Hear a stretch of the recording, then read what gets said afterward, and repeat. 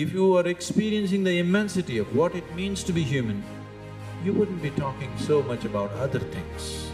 This is a grand thing by itself.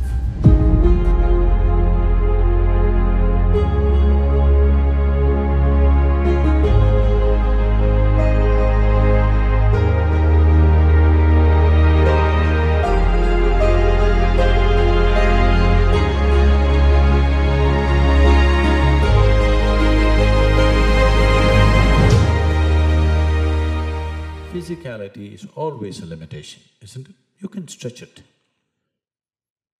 But there is a limitation for physical body. Physical means limit, isn't it? Because the basis of physicality is a limited boundary, isn't it so? Only because there is a limited boundary, you can call this physical. If you take away a defined boundary that a physical form has, there is no such thing as physicality. That which is boundless is not physical, isn't it? So is there a boundary? Definitely there is. Nature has set up substantial limitations upon you, but what I am talking about is you are inventing new limitations. This is not necessary. As it is, nature has set up enough limitations upon you. You don't have to invent new limitations and make yourself much smaller than what you are. A human being is…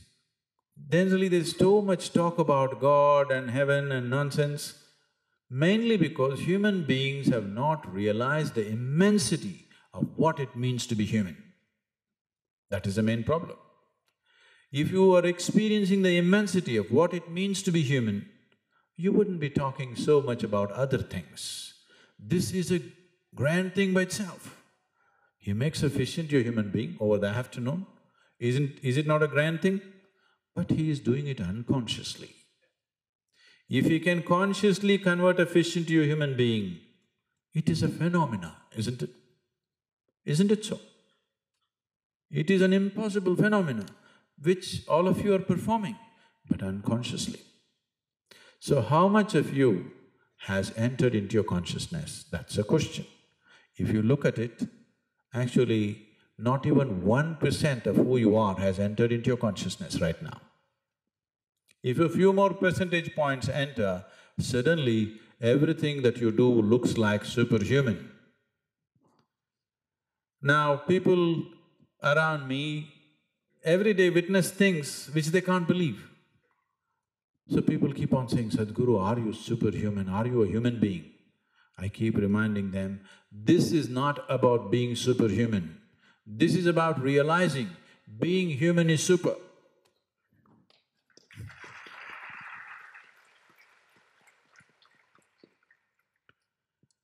Now, let me tell you a story. A certain man got spiritual thirst. In those days when they got a spiritual thirst, they went into the forest.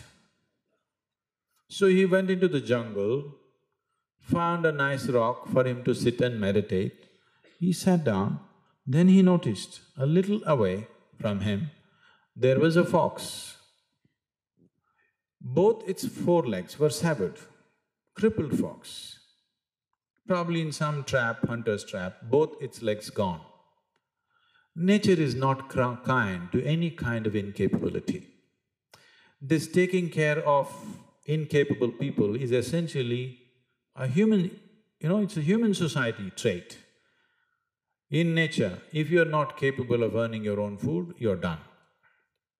So here, there is a fox without both its forelegs, but looking healthy and well-fed. He noticed this and he thought, how is this fox managing without legs?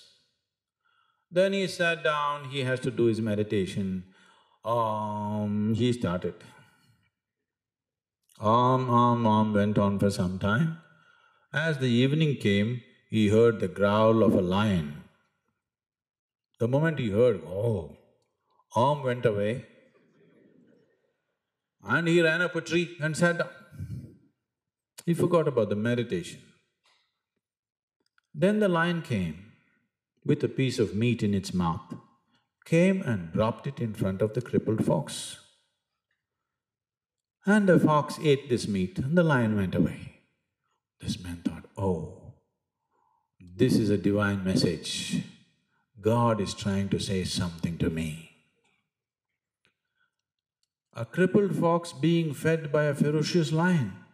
This is a miracle of miracles. God is sending a message to me. What's the message? What's the message? What's the message? He completely forgot about his meditation and started thinking, what is the message? Then he arrived at his own message. He said, oh, God is trying to tell me, in this miraculous forest, even a crippled fox is being fed by a ferocious lion. When this is so, you fool, you on the spiritual path, what are you thinking about food? Just sit there, it will anyway come to you.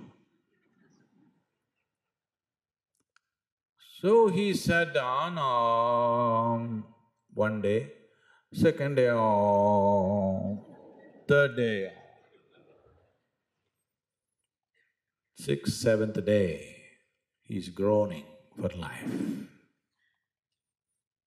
not able to move, totally weakened. He was groaning. Death thoughts. A yogi was passing this way. He heard these noises, he came up to him and asked, what happened to you? Why are you like this? He said, oh, great yogi, please tell me, I got a divine message. I went by it and I became like this. Yogi asked, what happened? He said, here, look at that fox, look at him, he is well fed. Every day, this lion comes with a piece of meat and it feeds him. Don't you think this is a divine message? Please tell me, is this a divine message? The yogi said, for sure, this is a divine message. But why did you choose to imitate a crippled fox rather than a generous lion?